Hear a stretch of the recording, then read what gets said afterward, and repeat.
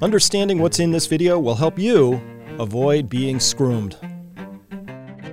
The following is the audio version of a video released at peakprosperity.com. Visit peakprosperity.com to watch the video and to find other insightful content such as articles, discussion forums, and exclusive subscriber-only content. Hello everyone, Dr. Chris Martenson here with another update for you. And this is an important one. This is a big one. You know, I've been talking about COVID for a very, very long time. I talk about other things too in the world. This is really important.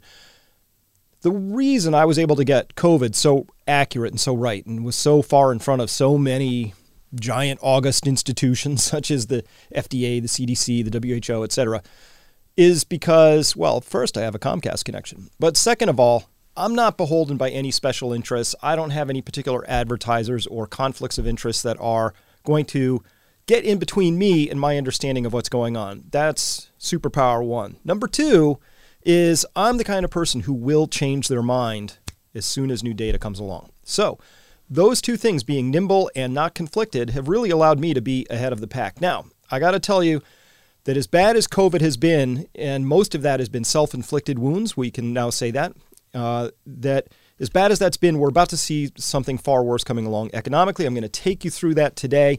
And first, let's go here. I'm calling this today, we have to call a spade in this particular story. We're seeing a planned destruction of the middle classes and poor classes. I always like to say, the old military saying, that once is an accident, twice is a coincidence, but 3 times is enemy action. We're going to look at what is apparently, clearly enemy action against the middle classes. And by the way, this is not a left-right polemic. I'm not going to be either on the left or the right. In fact, a pox on both their houses, because both sides of the aisle have overseen the destruction of the middle class in the United States. They've been at the expense of the elite, team elite. These are billionaires. These are corporations. These are the powerful. These are people who are and corporations, entities that are so deeply enmeshed in the power structure that they frankly lost sight of where the wealth actually comes from in a nation. And the wealth of a nation always is in the general prosperity of all its people.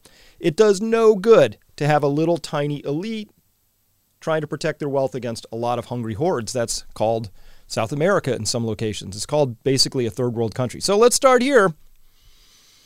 No treatments for you was the first thing that I think got a lot of you onto my channel here, was this idea that led by this man who's now in trouble apparently for the puppy experiments that have just been revealed that the NIH and NIAID were running.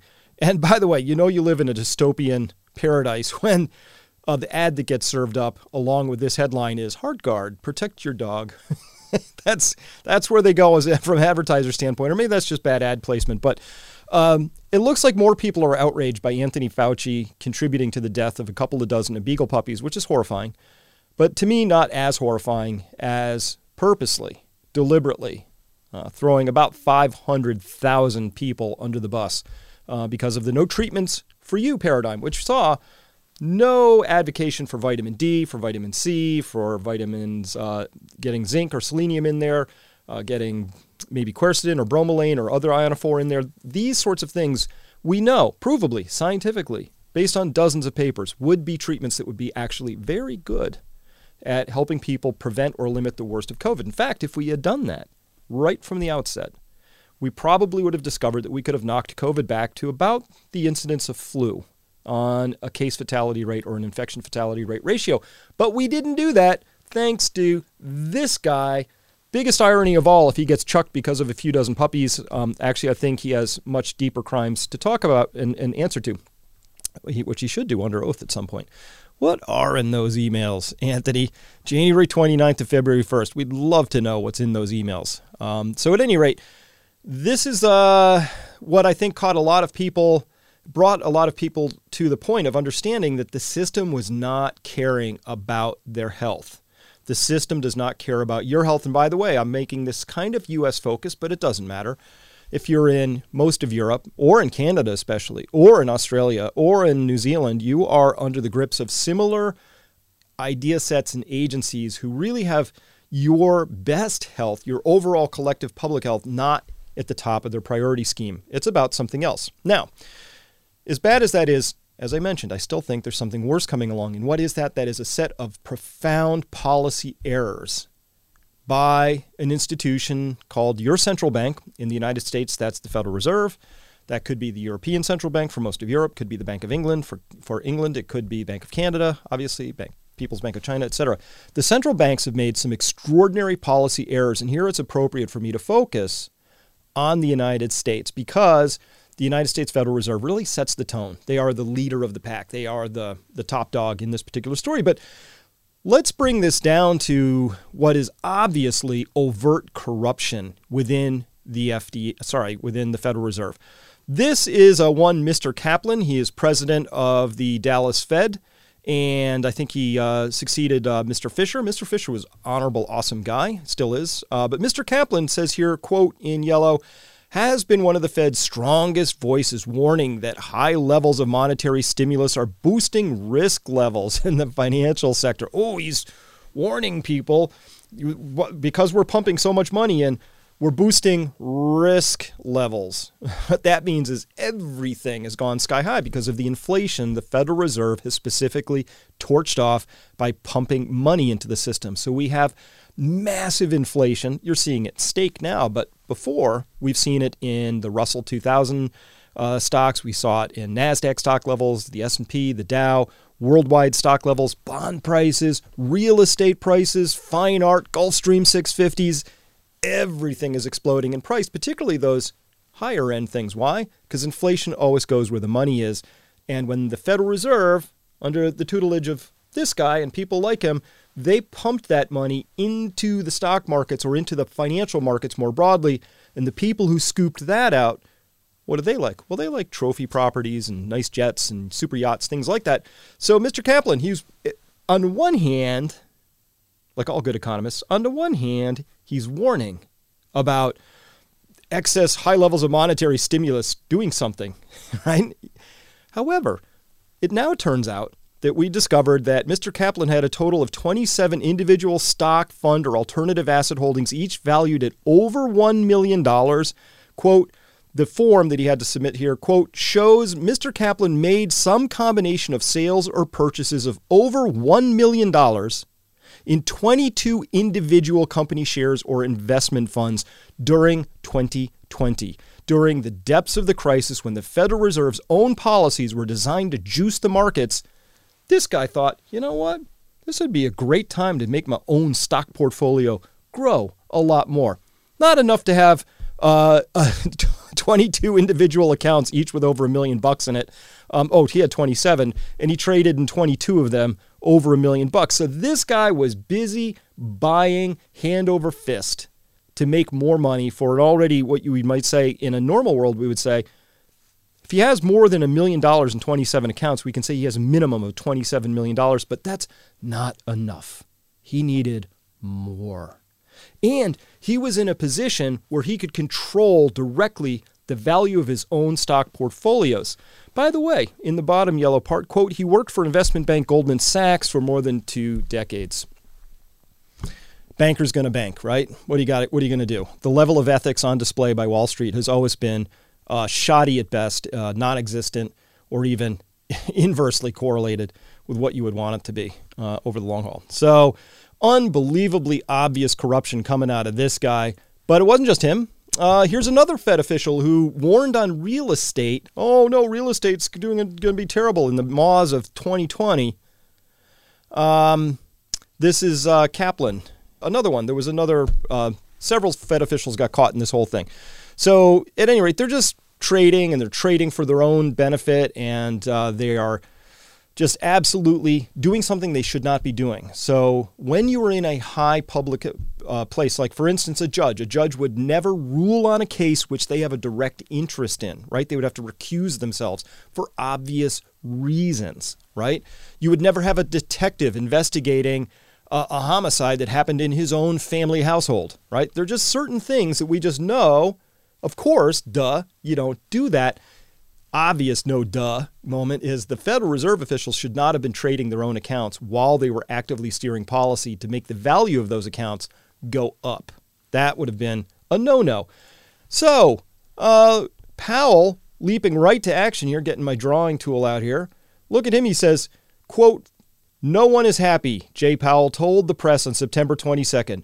No one on the FOMC is happy, that's the Federal Open Market Committee, is happy to be in this situation, to be having these questions raised.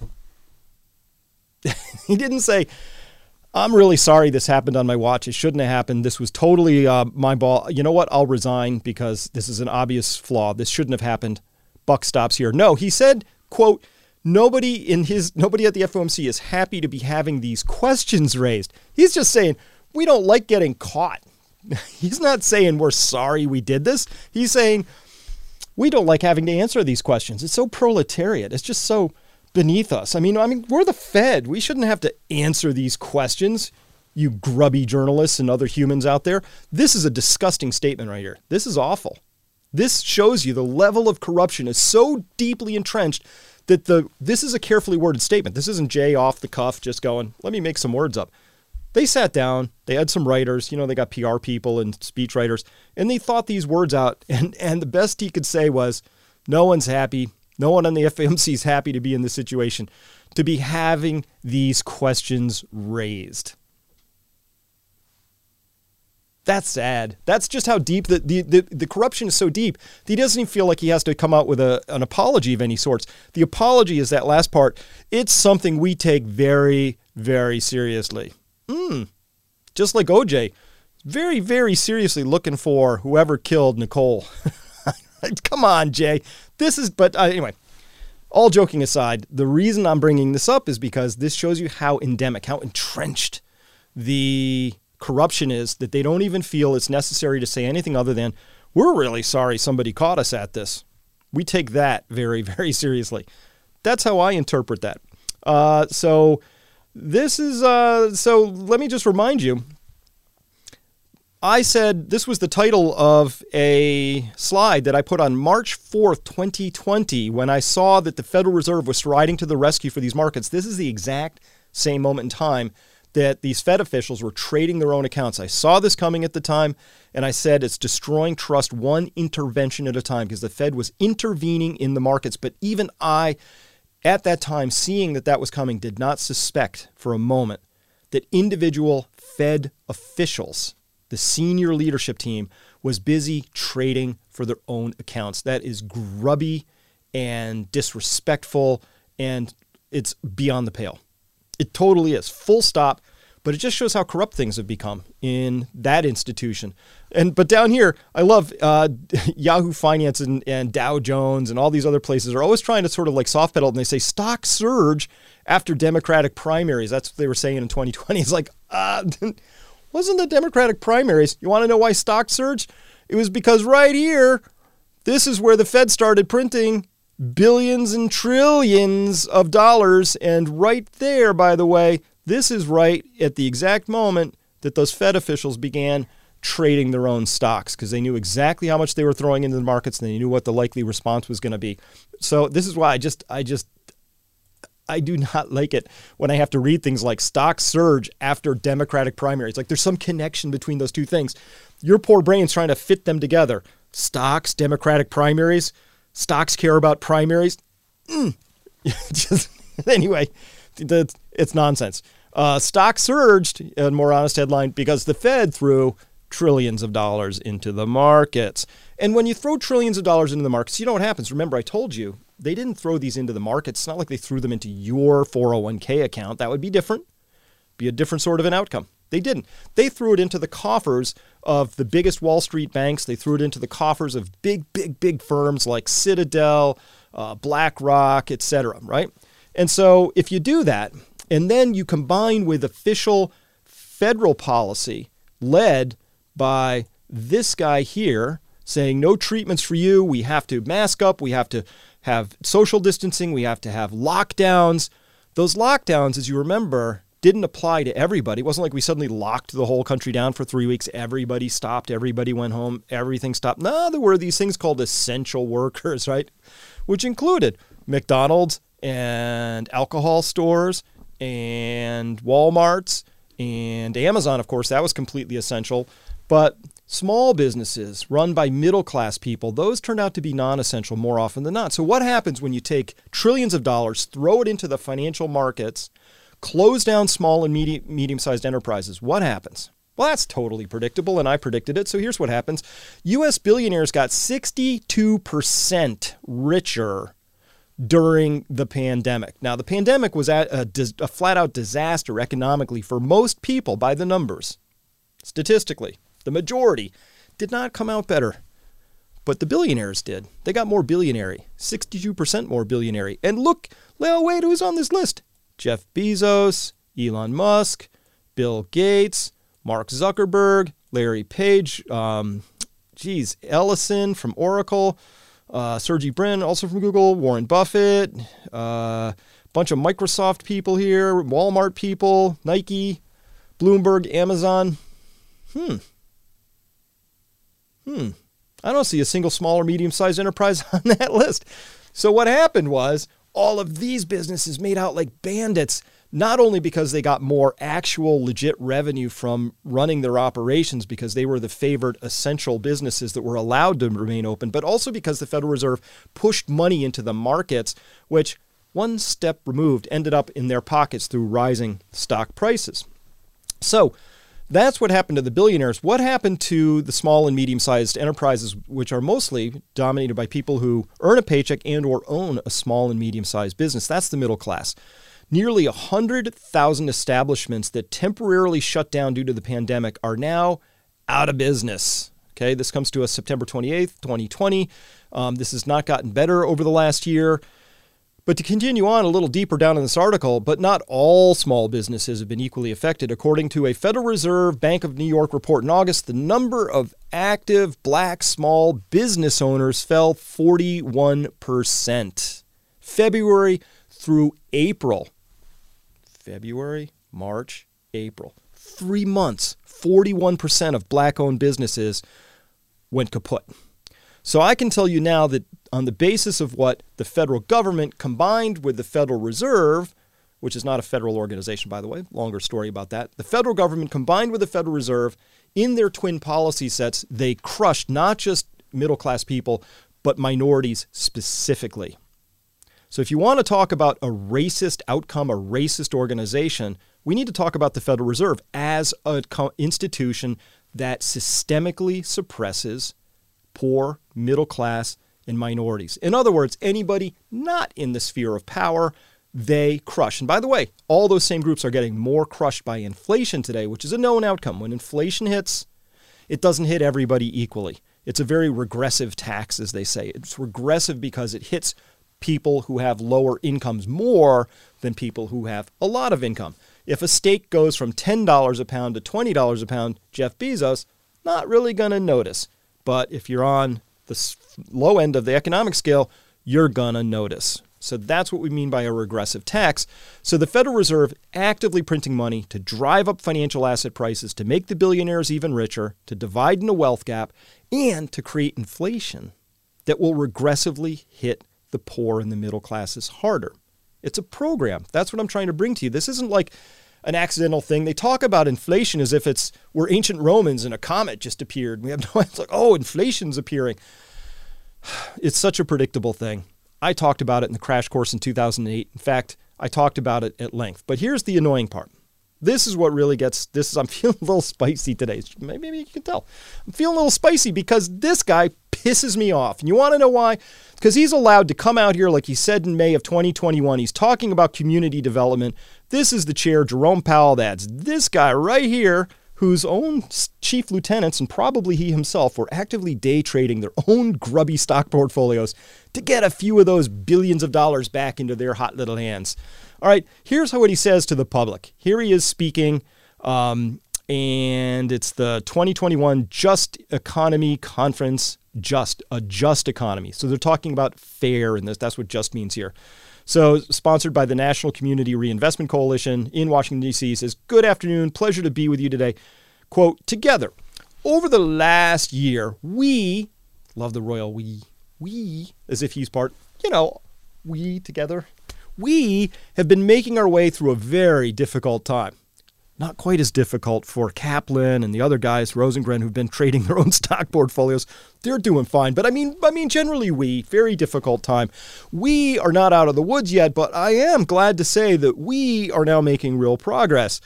While some countries are still suffering terribly in the grip of COVID-19, the economic outlook here in the United States has clearly brightened. Vaccination levels are rising. Fiscal and monetary policy are providing strong support. The economy is reopening, bringing stronger economic activity and job creation. By the way, he's writing this in May of 2021, right? He knows perfectly well that this has been the actual reality for everybody on Main Street. He knows it as well as anybody. He's got access to thousands of PhDs. Trust me, Jerome's got the goods. He knows what's happening. At any rate, he continues here, continuing quote here, quote, that is the high-level perspective. Let's call it the 30,000-foot view. And from that vantage point, we see improvement. But we should also take a look at what is happening at street level. Lives and livelihoods have been affected in ways that vary from person to person, family to family, and community to community. No, Jerome, end quote. No. It hurt these people, and it helped these people. That's the story. It's like he's trying to present like, it varied a little. There's some variance between this group and that group. It varied somewhat. If you can detect it, it's a little bit of variance from these people to these people. That's the story he's going with, right? All right. The economic downturn has not fallen evenly on all Americans, he says, and those least able to bear the burden have been hardest hit. Notice that the sort of the deflective, passive tense verb usage here, the sort of the we. He's throwing us all in this. We have been all equally hit. We have shared in this, these hard times. There's no we here, Jerome. It's not like the economic downturn has not fallen evenly on all Americans. It's crushed the lower and middle classes.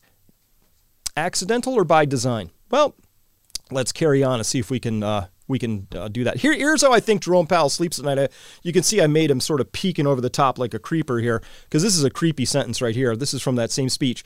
Quote, achieving broadly shared prosperity will take action from across society, from fiscal and other government policy to private sector initiatives to the work everyone here does. The Fed can contribute as well. Using our monetary tools, policy tools, the Fed promotes maximum employment and price stability. Hey, I was talking about inflation. It was going to come a couple years back because you could just see it coming, right? And here he's talking about price stability. And this is when inflation is already starting to skyrocket, right? Now it's obvious to everybody. We'll talk about that a little more, particularly in part 2 of this. But here he is saying the Fed promotes maximum employment and price stability. No. It promotes a maximum wealth gap between these folks and these folks. That's what it actually promotes, and it couldn't be more obvious. It's in all the data. He doesn't even talk about it, though, but this is how he sleeps at night. This is his gruel-thin veneer for his class-serving narrative. And so at any rate, Fed promotes maximum employment and price stability, 2 foundations of a strong, stable economy that can improve economic outcomes for all Americans. We view maximum employment as a broad and inclusive goal. Those who have historically been left behind stand the best chance of prospering in a strong economy with plentiful job opportunities. No, that's not what happened. They printed money. They gave it preferentially to these billionaires. They knew that they were throwing all of these people under the bus, and the Federal Reserve has a strong, strong role in that. So that's the actual situation that we're in. This guy really annoys me because he pretends as if he's talking about these noble things, but they're not even noble lies. They're just flat out lies. So at this point, let me go on to this. So remember, Jerome Powell kept talking about how inflation is going to be transitory, right? The transitory story is durable bullshit. Totally is. So here he is in June, saying the high inflation is temporary, it will wane. That sounds good. And then here in August, they're saying why the Fed's Powell still thinks high inflation is temporary in this case, or transitory. That's August.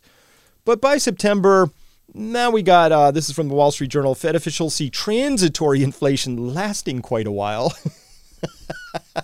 You got to make sense of that. You got to wrap your head around that. Transitory, which means temporary or fleeting in nature, soon to return to where it came from. Transitory, just transits across the situation. Just a blip, is now going to be lasting quite a while. That would be the opposite of that word. So that's the word salad you have to put up with in these cases. All right. Why do I care? I care because this is actually a quote I put in my 2008 crash course because I could see all of this printing coming. I didn't know it was going to get this extreme, but I knew it was going to come. And the problem with the printing is it always throughout history, whether we were talking about coin debasement back in Roman times, whether we're talking about physical currency printing in the Weimar Germany time or Zimbabwe or Venezuela, or now in the United States, it doesn't matter. Any time, whether we're using fancy computers and big words or we're just debasing metal currency, doesn't matter. The process always and everywhere benefits those closest to that printing press or coin debasement operation. That is, those in the position to gain that access to that money first win the most. That's always historically been true, which led to even Plutarch from thousands of years ago saying that, quote, an imbalance between rich and poor is the oldest and most fatal ailment of all republics, end quote. Now, why is it a fatal ailment?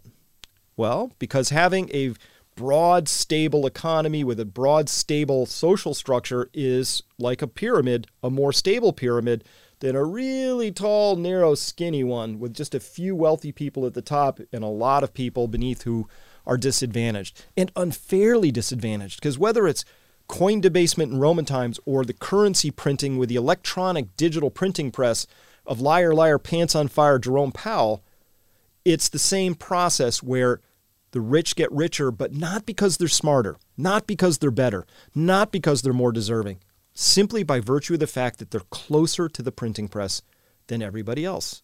And what does that do? It creates that social breaking of the social contract. Like, oh, I got to pay my taxes and I should stop at this stop sign and I should be a good person because otherwise there'll be consequences. That's your part of the contract.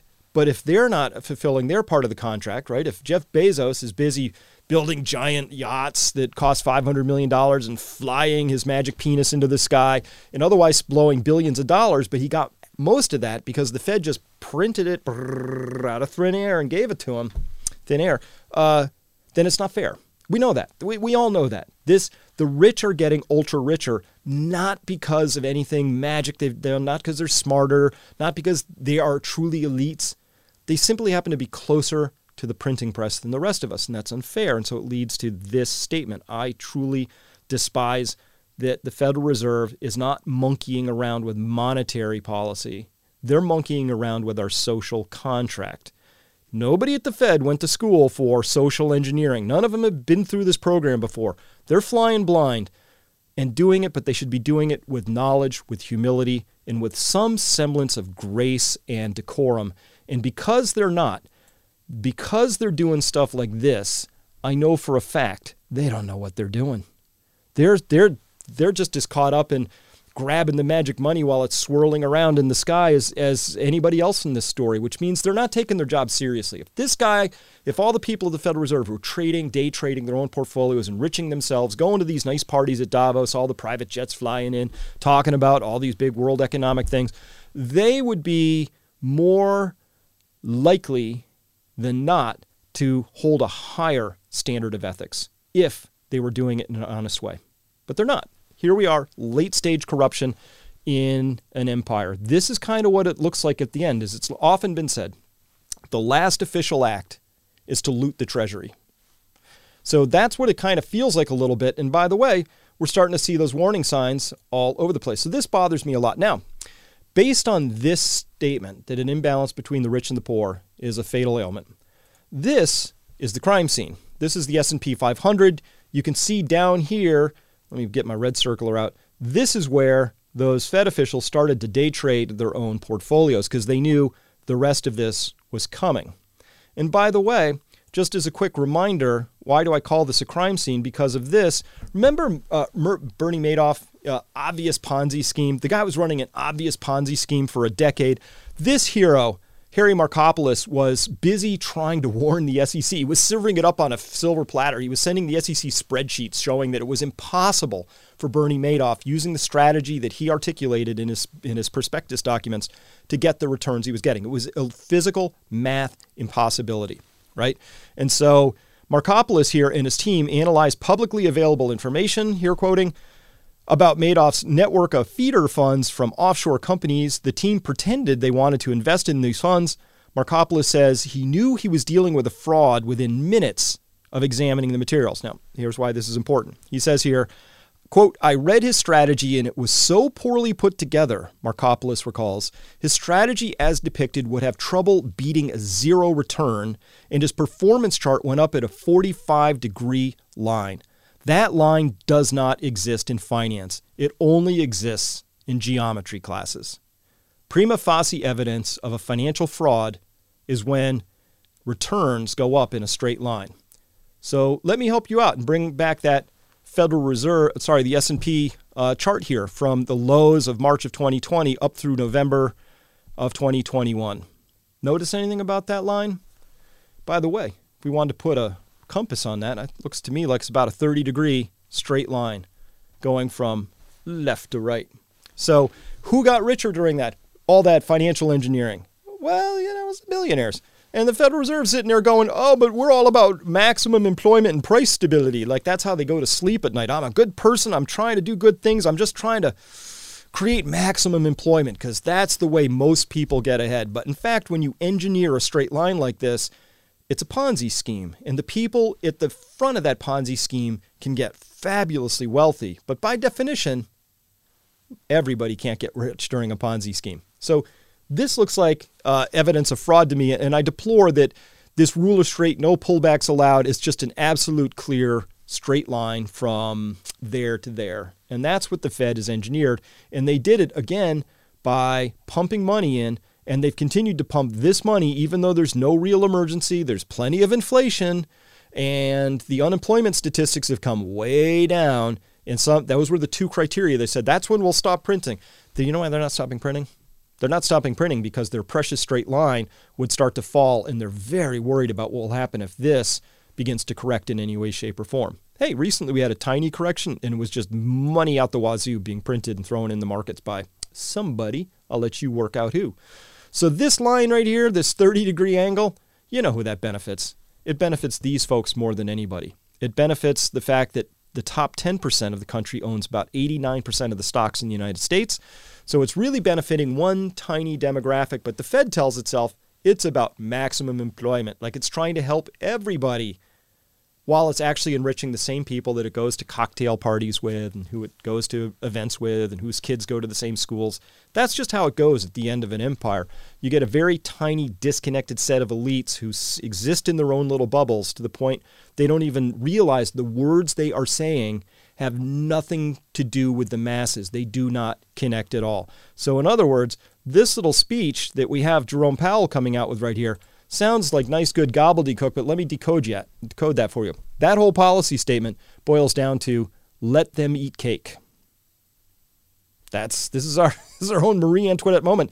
And by the way, he's smart enough to know what a bad job he's doing, and he knows the risks he's taking, and he knows that he's creating a future whose most likely outcome is actually a very damaging collapse in the economy. So that bothers me a lot. And by the way, the same time that the Fed is busy pumping money into the pockets of these people right here, they come out of the woodwork every so often to lecture us. I loved this one because maybe you heard recently Janet Yellen said that maybe we're going to tax unrealized gains. I don't even know how that would work, but trust me, it's not going to apply to this crowd here. Somehow their unrealized gains will be double Dutch, offshore, Cayman Island, Panama Papers, hidden, and everybody else will have to be paying stuff. But look at this plan. Illinois got in a lot of trouble. They're in a lot of trouble. Their pensions are badly underfunded. So economists from the Federal Reserve Bank of Chicago, they put out a report. It's a report suggesting a 1% statewide residential property tax on top of the property tax bills they already pay. The revenue from this new property tax would go entirely toward paying down the state's pension debt. So under the plan, owners of homes worth $250,000 would pay an additional $2,500 a year in property taxes for the next 30 years. So no treatments for you. That's Fauci's version. Jerome Powell's version, or the Fed's version, is no printing for you. But they'll print for other people. And I'll guarantee you, we know that the people at the upper echelons of power, they got treatments for their COVID. Just wasn't treatments for you. We know that the Federal Reserve will print trillions of dollars to hand to their closest buddies on Wall Street, but we're going to have to ask the homeowners to pay a lot more to just cover the debts that they owe, right? So it's no printing for you. By the way, I did mention it. This is Jeff Bezos' $500 million yacht. But don't worry, people. It's going to have some sails on it. So it's going to be, I'm sure, very, very, very carbon friendly because it's going to have sails on it in addition to a 300,000 horsepower engine or whatever he's going to put in that thing. By the way, this is what Jeff Bezos is doing, right? This is what he's doing. Similar to no treatments for you. If you Google this term, climate change, what can I do? Well, the first thing they're going to tell you is you got to save energy at home, LED, maybe light bulbs, or maybe do laundry in cold water or hanging things to dry instead of using a dryer. Hey, maybe you should take a bike to work. Maybe eat more veggies. That's what you can do. And this is going to be marketed heavily in the years to come, that you have a lot of personal, individual responsibility for climate change. You will not read a single article about the climate impact of this or potentially this, which is Bill Gates. Hey, he's busy telling, there's a crazy plan where Bill Gates is like flying high stratospheric balloons around to put like sparkly layers in the upper stratosphere to bounce the sun off, to reduce climate change is the story. But he's also busy buying $4.7 billion private jet companies because, well, I have to ask, how many cold showers would I have to take to offset one private jet trip? I bet it's a lifetime. And so, anyway, you know where I'm going at with this, right? So the title of this whole thing was, it's the purposeful destruction of the middle class. The rich and the elites get away with whatever they want to get away with. They print up money, they hand it to themselves. They get the best treatments.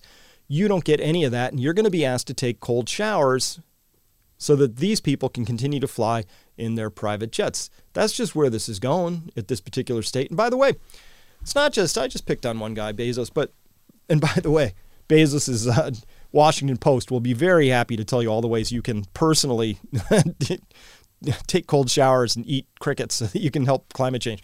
At any rate, how many cold showers would have to take to offset 1 nautical mile in this behemoth? And by the way, super yacht brokerage sales up a record-breaking 46% in the first 3 months of 2021. It's just been a banner year. Super yacht, I believe, is over 27 meters or something, or I forget. It's kind of big. Anyway, a thing that looks like that. And by the way, I think this is made by the same company that is making the Bezos yacht. Really beautiful things, off the charts. But it all boils down to a set of things, less for you. So way back here in 2014, check this out. Way back in 2014, I missed it back then when it was coming out because it was sort of under the radar. But the United Nations University, whatever that is, was saying eating less meat is essential to curb climate change, says report. I bet that same report doesn't say anything about how essential it is to have less record-breaking super yacht sales. I'm going to bet that report doesn't say anything about this, but that's just a guess. I haven't actually read the report. But back in 2014, already they were starting to float the idea that your diet is it's kind of killing the world, right? And the Atlantic has one just about that. Your diet is cooking the planet. And that just came out in April of 2021. So I'm just giving you the sweep here. This is a constant sort of a theme, which is you are responsible individually for everything that's going on. And that may be true, but I have to confess, one person or even a whole city of people eating a slightly better diet or even a much better diet for the climate is not going to offset a week of this thing tooling around in the Adriatic. It's just how it is. The amount of diesel that thing burns, I'm going to guess, if I had to guess, 3 or 4 gallons per mile would be my guess. But I don't know. Maybe it's a super efficient ship. At any rate, the ultra-rich Americans, they now own an average of 9 homes, but this was back in 2016 before the Fed made the billionaires more billionaires, so maybe that's up even more. And more than half of these vacation homes are located in the Americas, which includes North and South America. So less for you just means more for them. That's the sweep of the story, I'm telling you. And so when you hear about the Federal Reserve organization that is ostensibly trying to help you, that is not the case. There's no data or actions to support that idea. We have tons of data to suggest that the Federal Reserve is busy destroying your life. And you will notice this when you go to stores and you see super high prices for things. And you're going to notice this when you attempt to buy a home as a new-time first, young home buyer, and you see that they're way out of your price stratosphere. You're going to know this when you're paying super premium prices for stocks that you would want to tuck as a young person into a long-term portfolio, but buying at super elevated prices is not a great way ever to get wealthy in this story. And they're printing, and they're not going to stop until something breaks. And that is really the subject of part 2 of this at Peak Prosperity, is what does that break look like? So what does systemic corruption actually mean to you? Well, Aaron Morgenstern put it well and said, all empires fall eventually. It is the way of things. And we would note that they kind of have a similar theme when they do fail. The decline of the Ottoman Empire was pegged pretty heavily to corruption and nepotism. So that led to their downfall. And of course, the Roman Empire, as corruption was shot through right at the end. The Roman Empire lasted a really long time. Then it had a few hundred years of high-end corruption and just tanked. There was no other reason for it. Except for really just running out of steam, and they lost the plot line of why they were all in it together. And once the corruption decides there's a them and an us, and the us wants to have more, and they can never have enough because they're stuck in their egos, and the ego always wants more, so it always gets more. Nothing is ever enough for a big ego, right? That's what this and this are all about. The planes and the boats. It's all about the ego not having enough. So, supply chain disruptions and systemic corruption. We see here systemic corruption, I've now articulated, exists at the CDC, at the FDA. That's the Federal Reserve on the lower left. Proceeding over one more counterclockwise, that is the NIH, of course, the American Pharmacists Association. Doing awful things these days. And of course, mainstream media. A lot of systemic corruption. It's just these organizations are so shot through with it that they don't really know up from down. All they know is their own, greed and avarice are their axes at this point in time. So I'm going to be talking about that more and more. And by the way, this whole supply chain thing, this is something I first started talking about in earnest March 5th, 2020 update. I was talking about the growing impact of what's going to happen with the supply chain disruptions that were happening around precursor chemicals, shutdowns in China, shutdowns in India. That is what's hitting us today, right now, is actually those shutdowns and disruptions that started back then. And now, for a myriad of reasons, those have, like a pig in a python, have finally come through the snake, and we're dealing with them now. So what are we talking about at Peak Prosperity right now? Well, first, the WF and their diabolical reshaping of the world. It's a guest article by Phil Denniston. It's a great article. We're talking down here. We're having a webinar this week where we're going to be talking about planning for this dark winter, called a difficult winter here. But this is an opportunity for you if you want to ask me questions live, and Evie will be there. We'll have my whole team. And we'll be talking about stuff behind the Peak Prosperity paywall, because that's where we get to be a little bit more free with our conversation. And as well, don't forget, we have these incredible market updates here by Dave Fairtex. And it's really worth one of my favorite write-ups out there. They're fantastic. So those come out weekly. Check those out if you want as well. So for today, my conclusions. My conclusions in summary for today are, first, major U.S. and EU institutions have become corrupted. And corruption leads to downfalls. I think we're too far over the tips of our skis. That's why I want people to become resilient. Greed and personal gain are now driving the ship of state. And that kind of means that it's effectively rudderless, that ship of state. It's drifting towards danger. Next, I believe the Federal Reserve serves the ultra-rich alone and literally does not care about you or your future at all. That's what their actions. The words say something else, but I trust actions more than words. The actions of the Federal Reserve say they don't care about us. They don't actually care about the majority of the population. We know the NIH does not care about promoting health. They care about selling more drugs. We saw that in how they promoted remdesivir on the basis of shoddy data, and how they've suppressed every single treatment that was off patent. They couldn't have cared less. They denigrated it. They squished it. They ran anti-campaigns against it. Jeffrey Epstein did not kill himself. I don't know how that snuck in there. I'm not responsible for that. I'll have to talk to my copy editor about that one. The FDA does not care about your health. That's true. They've proven that over and over and over again. Fauci lied. People died. And puppies. We know that. He's very much, I think that's a litmus test. How you feel about Fauci tells a lot about where you are in this story. If you think he's a saint, yeah, you probably didn't make it this far to the video, so I'm not talking to you. For those of us who are paying attention, we understand that this guy's kind of at the center of it all in terms of the corruption, at least around the COVID side. But if the Fed's at the center of their own form of corruption, and on and on and on. All right, the plan, or an impossible string of coincidences, serve to enrich the rich and eviscerate the lower and middle classes. Again, it's an impossible string of coincidences. And by the way, I happen to believe that smart people plan, and they plan to win. And so we've just seen the largest big corporations winning, and that's because both parties were in on it. It's nothing about left or right. It's about the fact that we're at that late stage corruption that defines the fall of an empire, which is something I think you need to be ready for.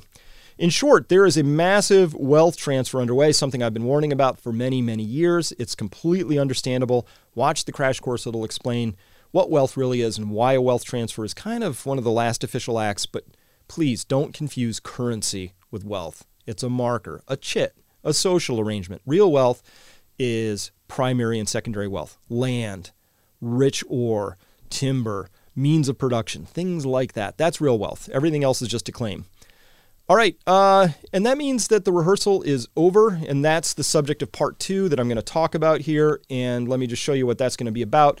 Over at Peak Prosperity Part 2, we're going to talk about how supply chain disruptions combine with this systemic corruption, how those two pieces come together, and that the systemic corruption is the thing that is going to unhinge us because we just won't be able to get out of our own way on this. So what we're talking about is that you need to understand the larger system of what's happening here and how that larger system is going to prevent us, this is the collective us, from making better decisions. I think the rule of corruption is the corrupt remain corrupt. They continue to do what they're going to do. They behave how they're going to behave. The problem is we need to be working together. We need unity. We need our best and our brightest fearlessly leading us. And instead we have grubby politicians and bureaucrats enriching themselves and lining their own pockets. And that's just not a formula for success, especially when things get dicey. Things are getting very dicey. There's a dark winter coming for Europe. There's supply chain disruptions that could easily lead and are going to, and I would predict are going to lead to more economic pain going forward. We'll just have to see how bad it is. So that's what we're talking about there. Come on over. Love to see you there. That's all I have for you today. I know that was a lot, but hey, you deserve it. All right. We'll see you next time.